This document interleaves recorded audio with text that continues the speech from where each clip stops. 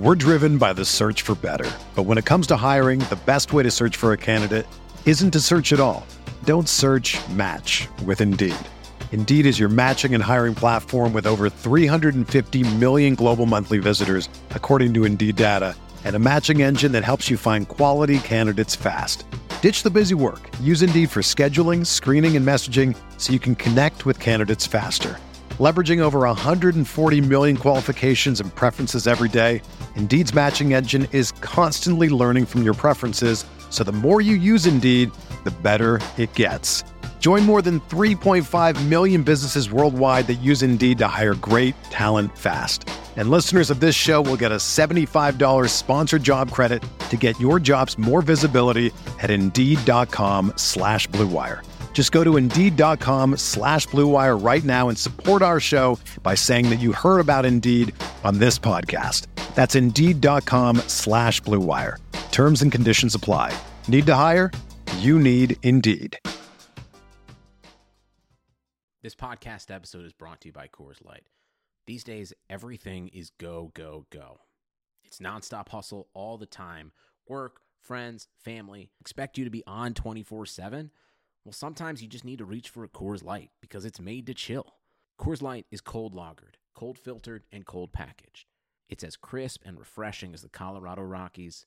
It is literally made to chill. Coors Light is the one I choose when I need to unwind. So when you want to hit reset, reach for the beer that's made to chill.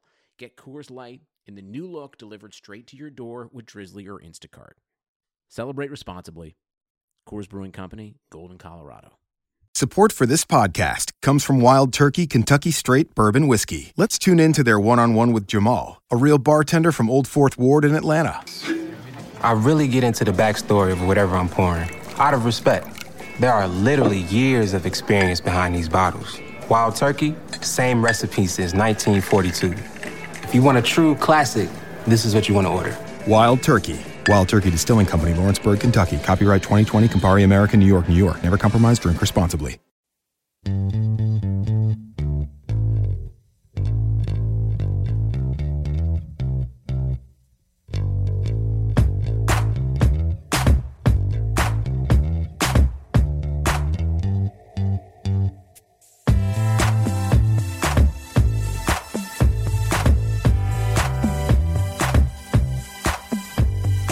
Welcome to the RotoWire NBA podcast. It is Wednesday, December 14th. Nick Whalen here with DJ Trainer. Want to wish a happy birthday to Anthony Mason. First things first, got to get that out of the way. Rest in peace to Anthony Mason, one of my all-time favorite players. And I recently discovered that Basketball Reference has this great tool that allows you to basically see what happened on a given day at any point in basketball history. So I spent a good deal of time last night and a little bit today during the afternoon, just kind of seeing what happened on this day on December 14th in history. So it's the 5-year anniversary of the Chris Paul deal, the real one. You hear all the time, it's like, oh, I think it was like earlier this week or last week, it was the 5-year anniversary, of course, of Chris Paul not being traded to the Lakers.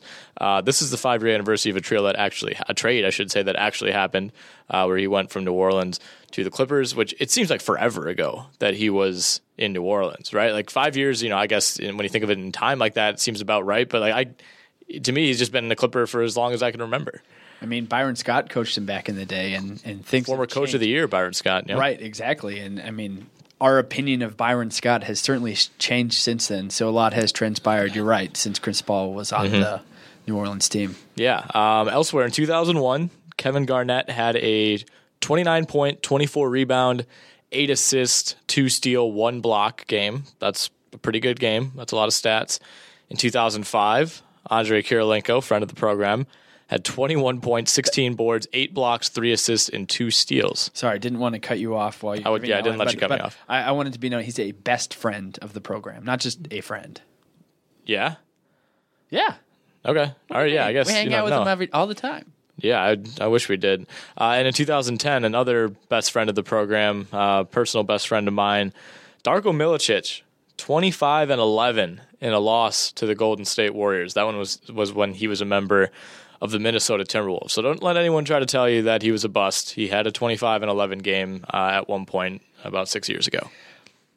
Yeah, I think we've lost Nick just to this feature on Basketball Reference. I think your family and friends are going to, confront you one day very soon and just be like, you haven't been hanging out, you haven't been answering our texts, and you're just going to be running down every single day what happened on this day in NBA history. Well, it's just a nice reminder. Like, I was looking back at, what happened on this day, and like I started with like 95 and went all the way to like 2014, and there's like Anthony Peeler had like a 25-point game, and like, guys like Antonio Daniels had like a 15 assist game. Like Grievous Vasquez had like an 18 assist game. I was like, what?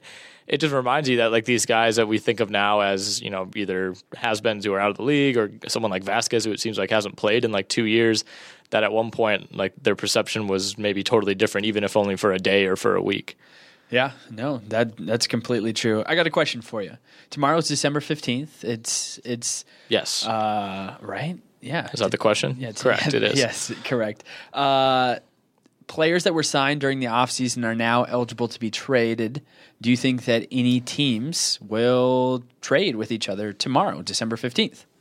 Not really. No, I don't think so. I don't think it'll be an immediate thing. Like you said, the guys who were signed this offseason, basically if you've used the trade machine in the last like couple months and you see the players that have the little like restriction next to them, like that's going to clear out. So that's going to be a lot of fun. Is like you can kind of expand your horizons with the trade machine that ESPN puts out. But no, I mean I don't think we'll see anything right away. The deals will trickle out as they always do, maybe one or two before the deadline, and then everything will kind of fast forward, of course, once we get to around the All-Star break, but not expecting any major fireworks.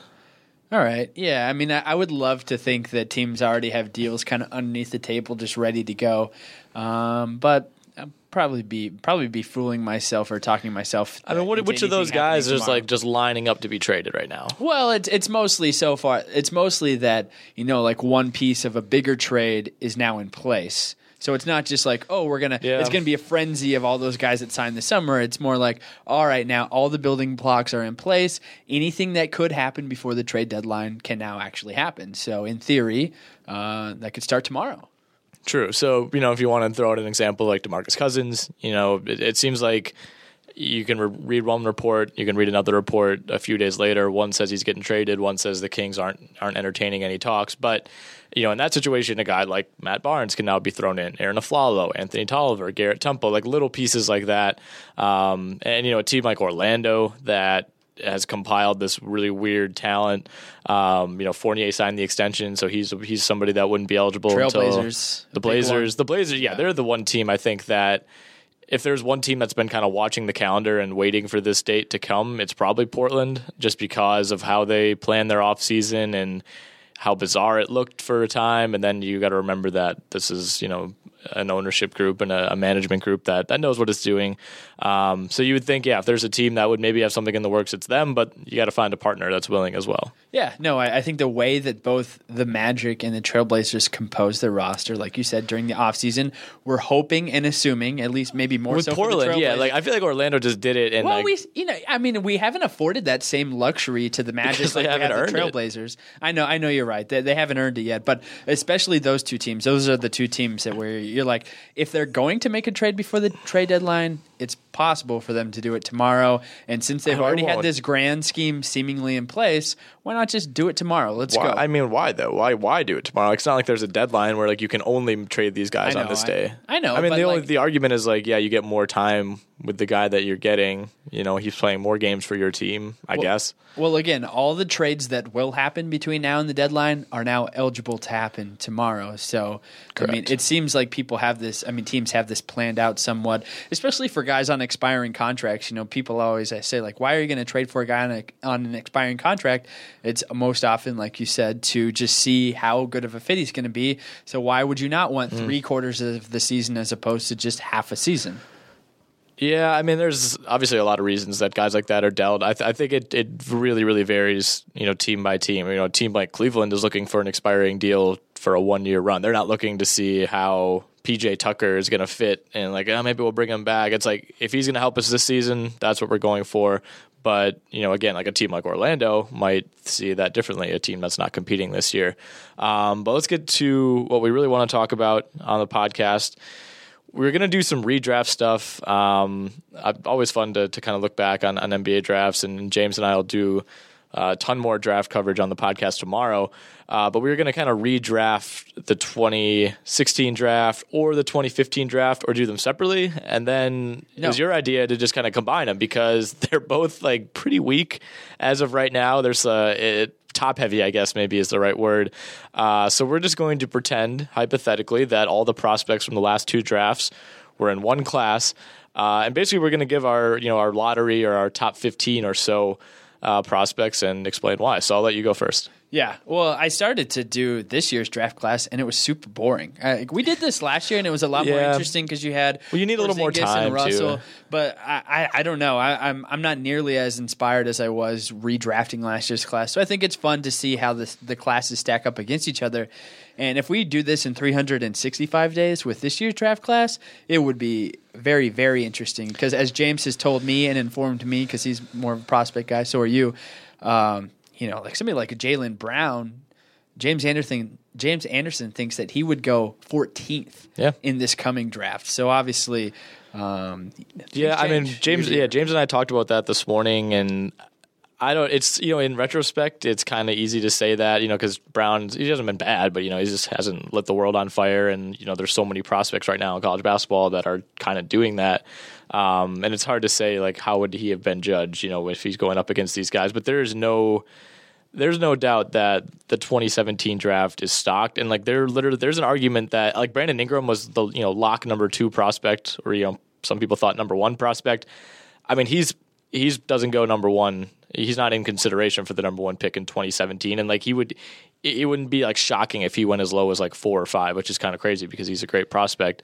And, guys, someone like a Chris Dunn, all of a sudden, like, James and I had the conversation of, like, if you're Minnesota and you don't turn this thing around, and granted they got a win in Chicago the other night, but they were down like 26-6 at one point in that game. Like, they have issues still very clearly. If you're Minnesota and you wind up with like the 4th or 5th pick and you have a chance at like Lonzo Ball or, I don't know, De'Aaron Fox, Dennis Smith, like, those guys are all like arguably better prospects than Chris Dunn. And like, Dunn's a nice prospect, but he was a good prospect in was a pretty weak draft.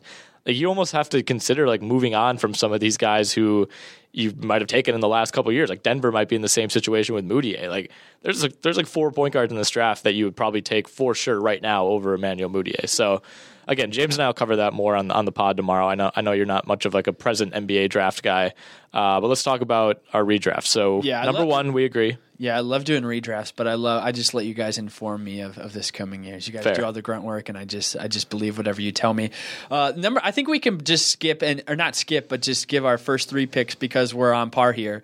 Karl-Anthony Towns first, Porzingis second, Ben Simmons third. I don't think Kat Porzingis is really that earth-shattering, right? No. For me, in terms of the rookie and sophomore class, those are your top 2 guys in that order.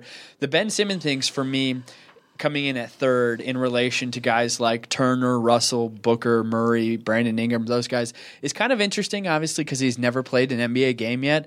But the fact that he's not a great shooter, he's probably even willing to admit that. Some comps have gone as far as, imagine Giannis running point, and that's similar to what Ben Simmons could do. But then again, you could also just judge him as basically just a taller Rajon Rondo. I mean, there's lots of different ways you can take it. And the thing here is that it's all up in the air. We don't know where it's going to be, but for whatever reason, you and I both feel comfortable listing him as number 3 on this list. Yeah, and the other thing with the Sixers team is like Simmons can play 4 positions probably if he can shoot it. Obviously, if you can learn to shoot it, I should say, you like him a little bit more at the 2 and the 3 off the ball. But the Sixers are in line to get 2 more lottery picks in this draft. One of which is probably going to be really high. The other of which is going to be the Kings pick, if that.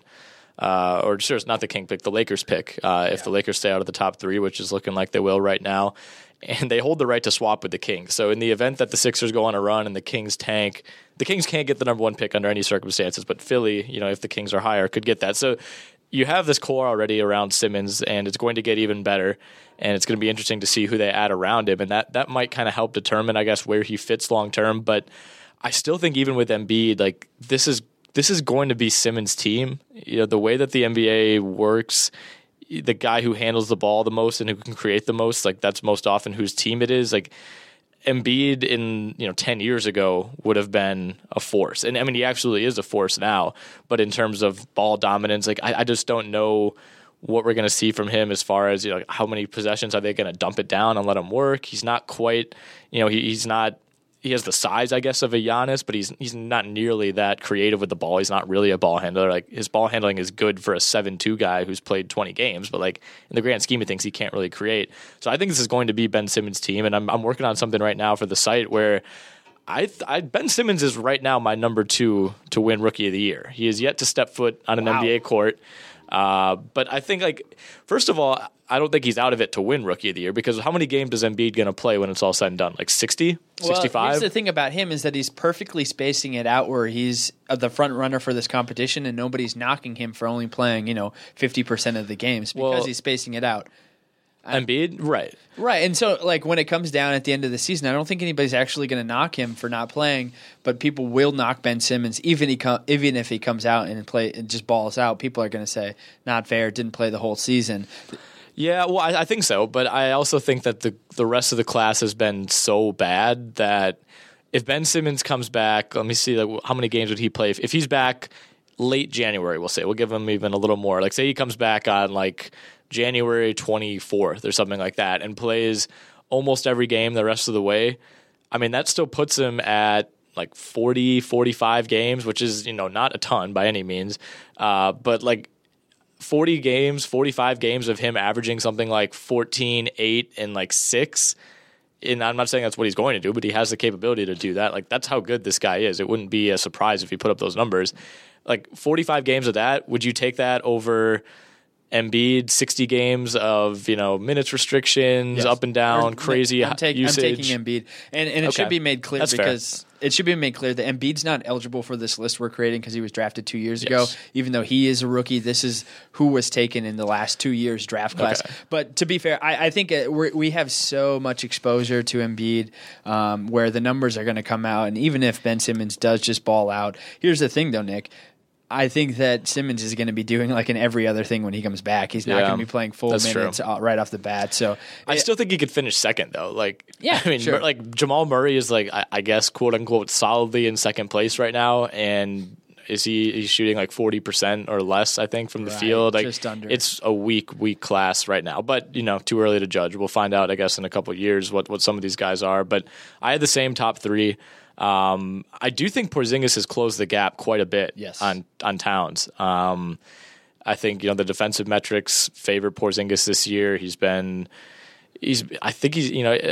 seems like he's been more efficient. At least he's been more consistent than he was last season. The numbers are pretty comparable for both. Porzingis, to me, though, still doesn't rebound at the rate you would think for a guy his size. And I don't really know what the reason is for that, to be honest. I mean, he hangs out. He plays like beyond the arc on offense, but like he's guarding guys that play beyond the arc too. I mean, Robin Lopez is the guy guarding, or not Robin Lopez. Wow, he's moved on. That's what I'm saying. Like who is like he just doesn't quite rebound at the same rate. Like I don't know. Like Russell Westbrook rebounds 11 times a game, and like he's on the perimeter. I don't know. I just think Porzingis could become a better rebounder, and I think he will become a better rebounder. But he still, nonetheless, has closed the gap on Towns. Part of that is Towns just not making the crazy leaps and bounds that we probably unrealistically expected. But those are our top 3. You have Miles Turner at 4. I went Devin Booker there. I have Turner at 5. Not really hard to argue either way. I don't think. I mean, you could easily talk me into Turner at 4.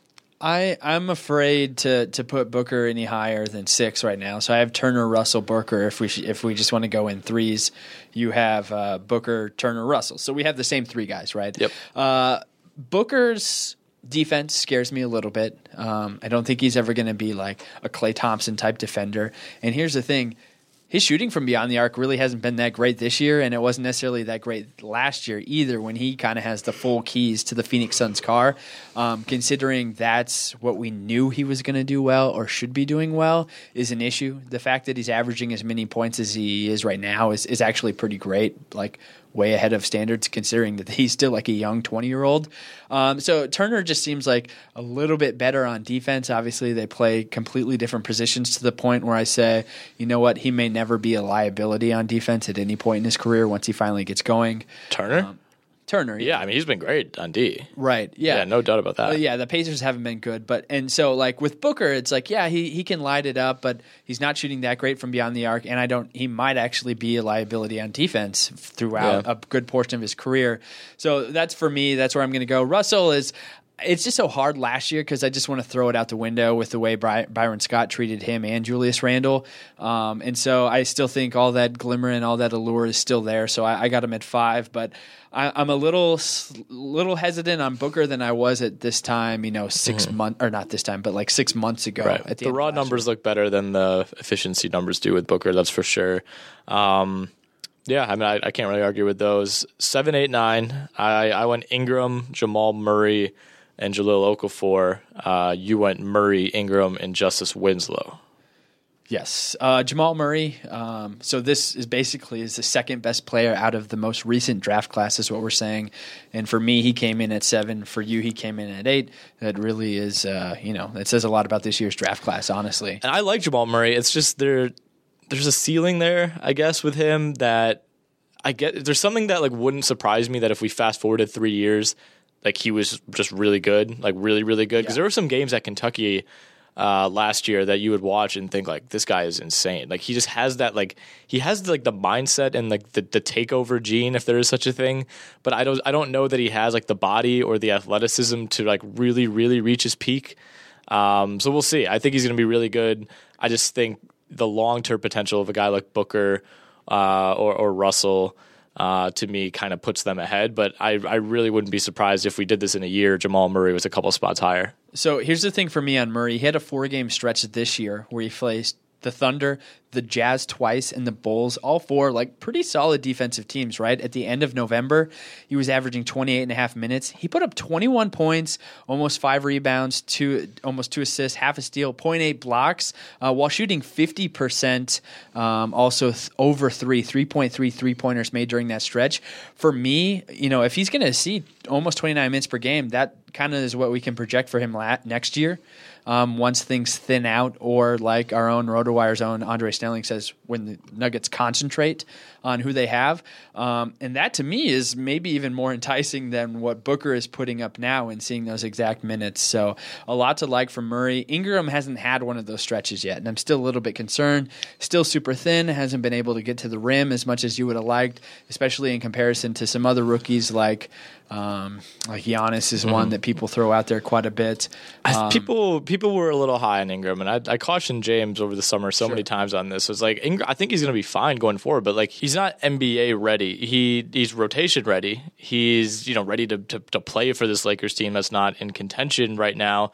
But at the same time, he's shooting 35% from the field over his last 7 games. He's very, very up and down in terms of night-to-night consistency. But at the same time, like you look and say, okay, on my list, I have Ingram at 7, Murray at 8. Like right now, Murray might be the better, more productive player. But if you're the Lakers, would you trade Ingram straight up for Murray? No. Well, that's only because you have Clarkson and Russell. If things were a little more clear, I don't think they would do it either way. No way. All right. It is a bit early, but in another half of season, when things thin out in Denver, it might be more clear that, hey, Murray might be a better option than Ingram.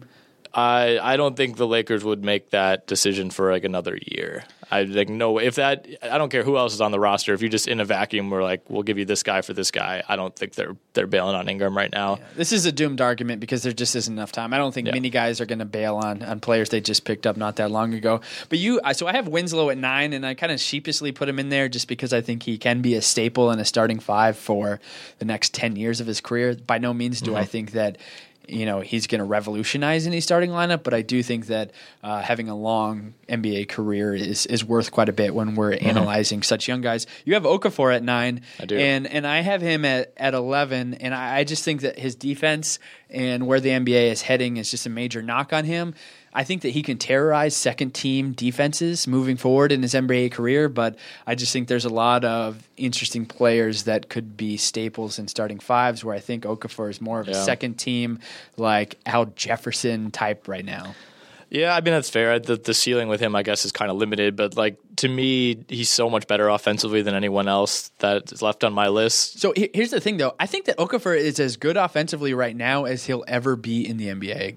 I don't think so. I mean, I think he was hurt for half of his rookie year. He's been hurt for part of this year. Hasn't really had all that time to work on it. But I mean, even if he doesn't get any better, like he's averaging like 18 and 8 per 36. Like, I mean, for being the 9th, 10th, 11th guy on our list, like I think that's fine. To me, like I have Winslow at 10, so I don't disagree all that much. The thing with Winslow is like a lot of people are kind of in denial, myself included, with the numbers, where it's like he looks good when he's on the court. He does a lot of good things when you watch. He does things that you can't quantify all that well, or things that are being quantified, I guess, more now than they were a few years ago. But he's third last in the NBA among qualified players in true shooting. Like he's a really, really, really like he's way worse offensively than people thought he was, and people didn't think he was that good. He's only played 9 games this year, so take from that what you will. And he's had a hurt wrist for who knows how many of those games. But 34% shooting. I mean, he shot 27% from 3 last year. I think, like I said, he's going to be a really good defender, and I really do think he'll be fine long term. But right now, there's not a lot of quantifiable data that says he's been very good, and he's been, objectively really bad on the offensive end.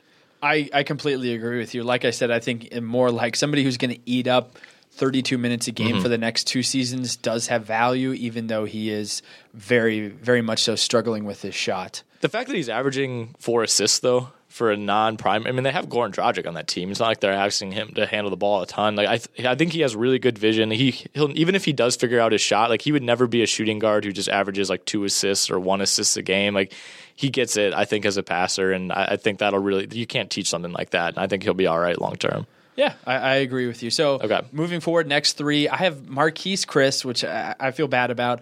Okafor, and then Moutier. You have Winslow, Lyles, and Sabonis. Chris is somebody that's not even on your board, and I'm willing to admit perhaps I have him too high. I think where the NBA is headed, the fact that he does attempt and make some 3-pointers, that he could get it. Now, a lot of the early indication out of Phoenix is that he's just not going to understand basketball schemes. He tried to beat up Kristaps last night. Like that was, and he didn't even fight back. That was kind of sweet, though. He started it, and then he stood right over him. I thought he did. He threw him down, and then kind of like stood over him before Brandon Jennings and Chandler and whoever else got in there. Like I'm not going to say I like someone throwing someone to the ground, but I mean he's not. I like that for a really young rookie who hasn't been playing basketball all that long, and probably no one on the Knicks even knew who he was. Like I like that fire, and maybe you don't express it that way, but I was fine with it. Yeah, I'm okay with it, but I mean, I guess this for me is the riskiest guy to have on the list. And yes, I have him at 10, but his athleticism at 6'10", where the NBA is headed. Again, the fact that he shoots threes. There's a lot of the ceiling is really high with him.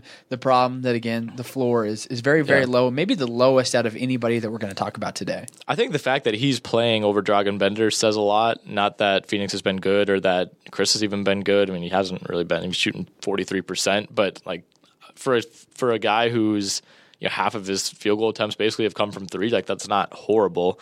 And like we thought, Bender's raw, and jury's totally still out on him. Like this is not an indictment on Bender, but I thought Chris was like even more raw. And the fact that he's been able to at least get into the rotation, I think says something about him. I think this is an indictment on Bender. We don't have him on our list, and somebody who was definitely a project is starting over him, playing more minutes than him. It is an indictment on Bender. That's exactly what it is. There is a little bit of like a Hazonia feel with him, but we'll see. I think we really have no idea with him, but so yeah, I had Lyles at 11. Don't really have a lot to say. He's just really solid.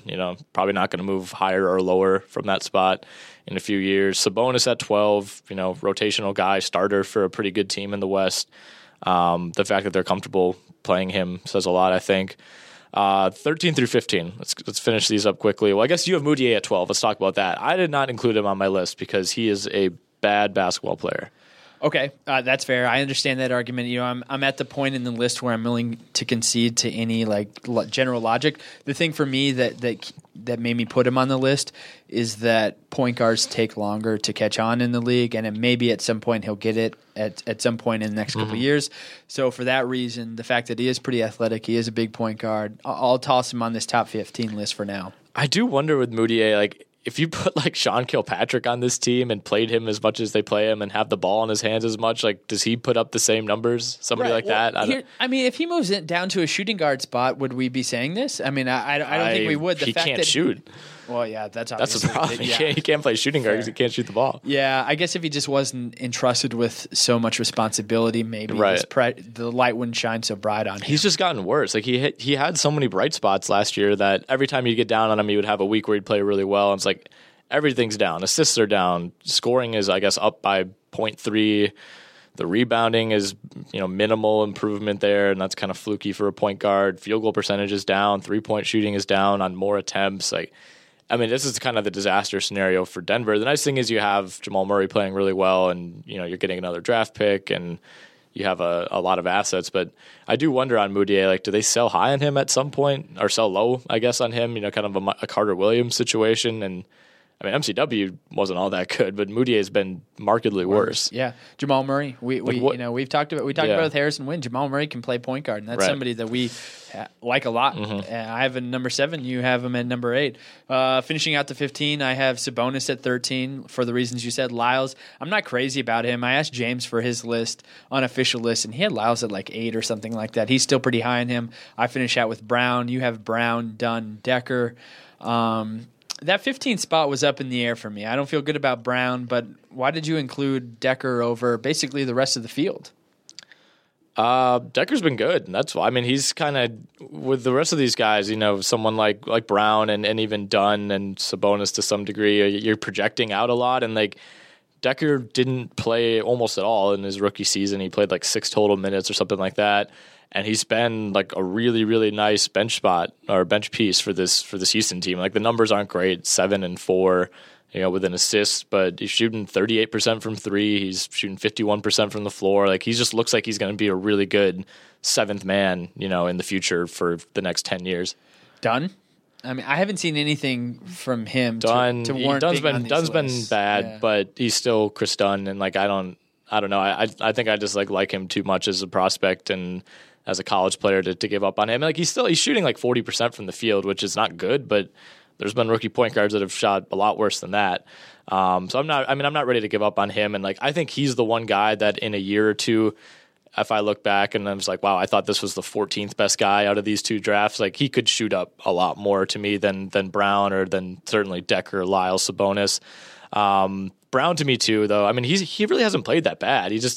The numbers don't look good, but he's not sexy. He's shooting 46% from the field, which for a rookie that takes a lot of tough shots as he does, I don't think is horrible. 38% from 3 and low volume of attempts. That was a tiebreaker for me, is that he's shooting so well now. I might put him higher. Both of those guys, I think I would probably put ahead of Lyles and Sabonis if I did this again. So here's one notable omission, and then I'm going to go over all of them. But the reason why we put Sabonis playing solid minutes on a good team, why aren't we saying that with Pascal, Siakam? That's the first time I've ever said his name, by the way. So no wonder I butchered it. Fair. But he's doing the exact same thing, putting up solid numbers. That's somebody who's not getting a lot of respect in terms of rookie and sophomore guys in the NBA. Mm-hmm. No, yeah, I think that's fair for sure. You could kind of swap him out with any of those 13 through 15 guys. Malcolm Brogdon, even, he's been pretty good for the Bucks. The way that I looked at this is if all the rookies and sophomores that were taken in the last 2 years, obviously not including Embiid, were thrown back into a draft, how would it go down? Yeah. And you kind of do revert back to those Dunns and those Jaylen Browns that were not, it wasn't that long. We're not ranking how good they've been so far. It's if you were redoing these drafts and these players were being selected right now today, it's if you want to go with production, maybe Josh Richardson's included, or I thought about Powell, Norman Powell. I don't know. Notable admissions from 2015 NBA draft. Obviously, Hezonja's perhaps one of the biggest ones. Cauley Stein, Stanley Johnson, Frank Kaminsky, Cameron Payne, Kelly Oubre Jr., Terry Rozier, Rashad Vaughn. 2016 draft, notable admissions, a whole lot, obviously. Bender, Heald, Jakob Poeltl, Thon Maker, Taurean Prince. But as we look at it now, and even if we look at it down the road, I think the 2015 NBA draft class is markedly better than the 2016, and this exercise has somewhat proven that. Yeah, I think so. I think that's for sure the case, and if you want to go by rookie classes, adding Embiid, I think brings even more firepower, of course, to this 2016 class. But yeah, just going purely off draft classes, it's looking like someone in the lottery. It's not like it's going to be Ben Simmons and everyone else just sucks in 5 years, but like one or two of those guys are going to emerge. But it's looking right now like the best player. Ben Simmons hasn't even played a game, hasn't even been close to playing a game, and we're very confident that he's the best player in this class. Like that to me says a lot. Yeah, no, I think you're totally right. Okay. Last thing, I got to talk about Blitzpick. You got to talk about it? Unless you want to. I'll talk about it. Yes, you do it, please. Good friends at Blitzpick. Do you enjoy playing daily fantasy sports but struggle to find the time to research players and track news, especially on mobile devices? Well, download Blitzpick, your DFS command center. Blitzpick is a state-of-the-art mobile companion for FanDuel and DraftKings users, featuring a lineup optimizer, player news, injury alerts, historical stats, and much more. Their proven lineup optimizer incorporates advanced analytics and game theory to keep you a step ahead of the competition. Blitzpick's news comes directly from us here at RotoWire, ensuring you never miss a story. Get injury alerts pushed directly to your phone as soon as the news breaks. Blitzpick even recommends the best replacements. Check out their value play section for the right players to build your lineups around. You can also pick a few and then let Blitzpick Optimizer do the rest, or fill in your lineup manually, relying on their accurate projections. Blitzpick is available on the iPhone and Google Play stores. All of that is correct. It's all very, very true. What are you looking forward to the rest of the week in the NBA? For me, it's the trades. I hope trades happen tomorrow. I hope they just break. Is there a precedent for that? I don't know. I don't remember that being the case. Let a guy dream. I guess. Yeah, I'm not getting my hopes up. Yeah, I'll have to look at the schedule. I've just been laser focused on UWGB versus Wisconsin tonight. Here's what I want to ask you, because it's taking some heat around the league. The back-to-back Memphis versus Cavs game, Cavs electing to rest, the majority of their top players. Kyrie yesterday, and now the big three today. J.R. Smith is going to be the best player on the court for the Cavaliers tonight in Memphis. What do you think about that? What do I think about JR being the best player for the Cavs? I mean, what do you think about the fans of Memphis Cavalier fans of Memphis? It's not the Cavaliers' responsibility to take an NBA commissioner stance on this. They don't owe the Grizzlies anything. It's the Grizzlies' fault if they don't have players who can draw attendance. To me, and I get that that's kind of a cynical way to look at it, but. Like you can't. Where do you draw the line where you say like, okay, you can rest? Like if the Cavs were resting J.R. Smith because he had sore legs, like that's why Kyrie's resting. He has sore legs. He said he just couldn't push off, so he's resting. Like no one would care if they were resting J.R. or they were resting Shumpert, but since it's Kyrie and since it's LeBron, like at what point do you say like, okay, this guy's too good. He compensates for this much in ticket sales. You can't rest him, but you can rest this guy because no one's actually here to see him.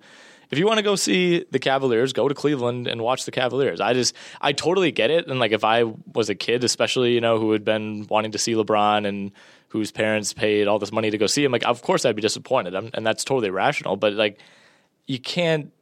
LeBron doesn't owe anything to the city of Memphis. Like he shouldn't be made out as to feel bad that he's resting, or like I don't know. When is he supposed to build in this rest? Like at home when he's not disappointing? Other fans in Cleveland can see him other nights. Like, I don't get it. Do you think it's about to become an epidemic? We have Aldridge sitting out tonight against the Celtics. We have Cousins sitting out. I mean, the Kings are still like somewhat reasonably in the playoff picture. I know that sounds crazy to say, but let's be honest here. No team gives up this early in the competition, at least not for rest purposes. I think the Kings saw this as like, all right, McLemore and Gay are already out. We probably weren't going to win this game anyway. Why waste Cousins and play him 40 minutes? Like let's just take the loss that we were going to get anyway and get Cousins some rest. That's how I see that. Okay, I think it becomes a broader issue when you have bad and poor teams doing it as well.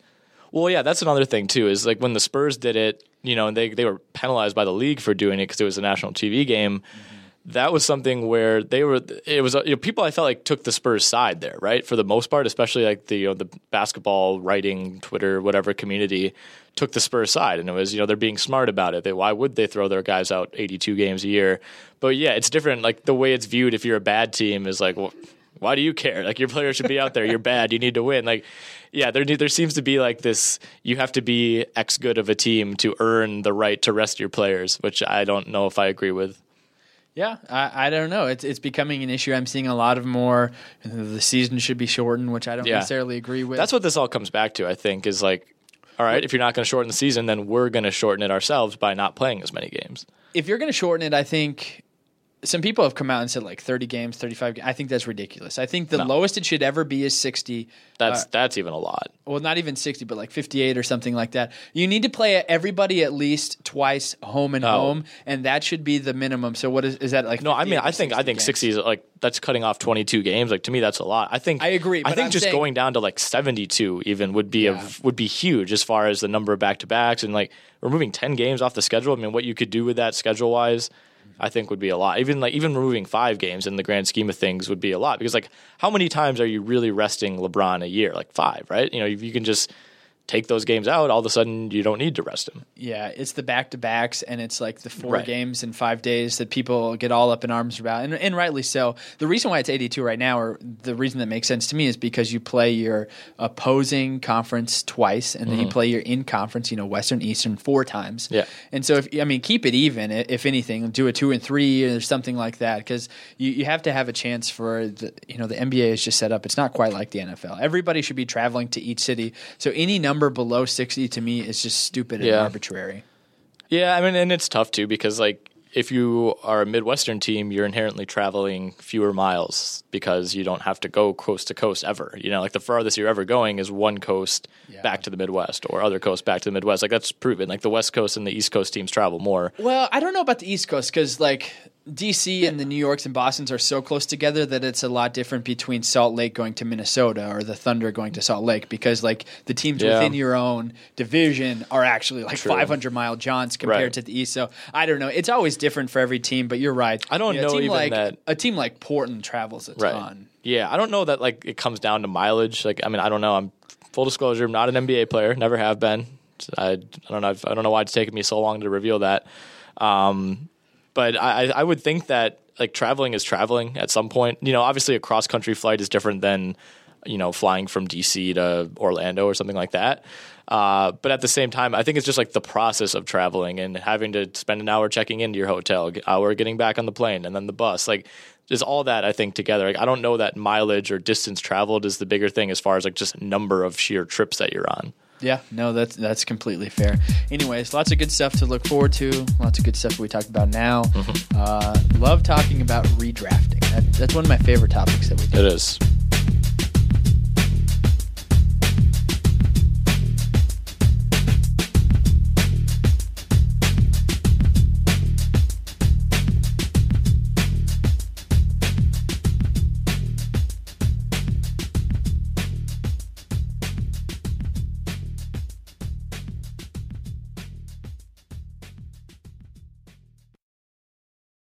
Whether you're a world-class athlete or a podcaster like me, we all understand the importance of mental and physical well-being and proper recovery for top-notch performance.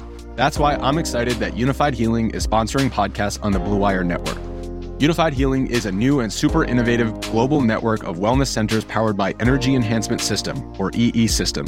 If you haven't heard of the EE System yet, then you'll want to listen up. This technology promotes wellness, deep relaxation, purification, and rejuvenation. Wherever you are across the globe, access to a center is easy and affordable. Interested in experiencing the EE System technology for yourself? Go to unifiedhealing.com/bluewire to learn more and find a center near you. That's unified, UNIFYD, healing.com/bluewire. No material or testimonials on the Unified Healing website are intended to be viewed as medical advice or a substitute for professional medical advice, diagnosis, or treatment.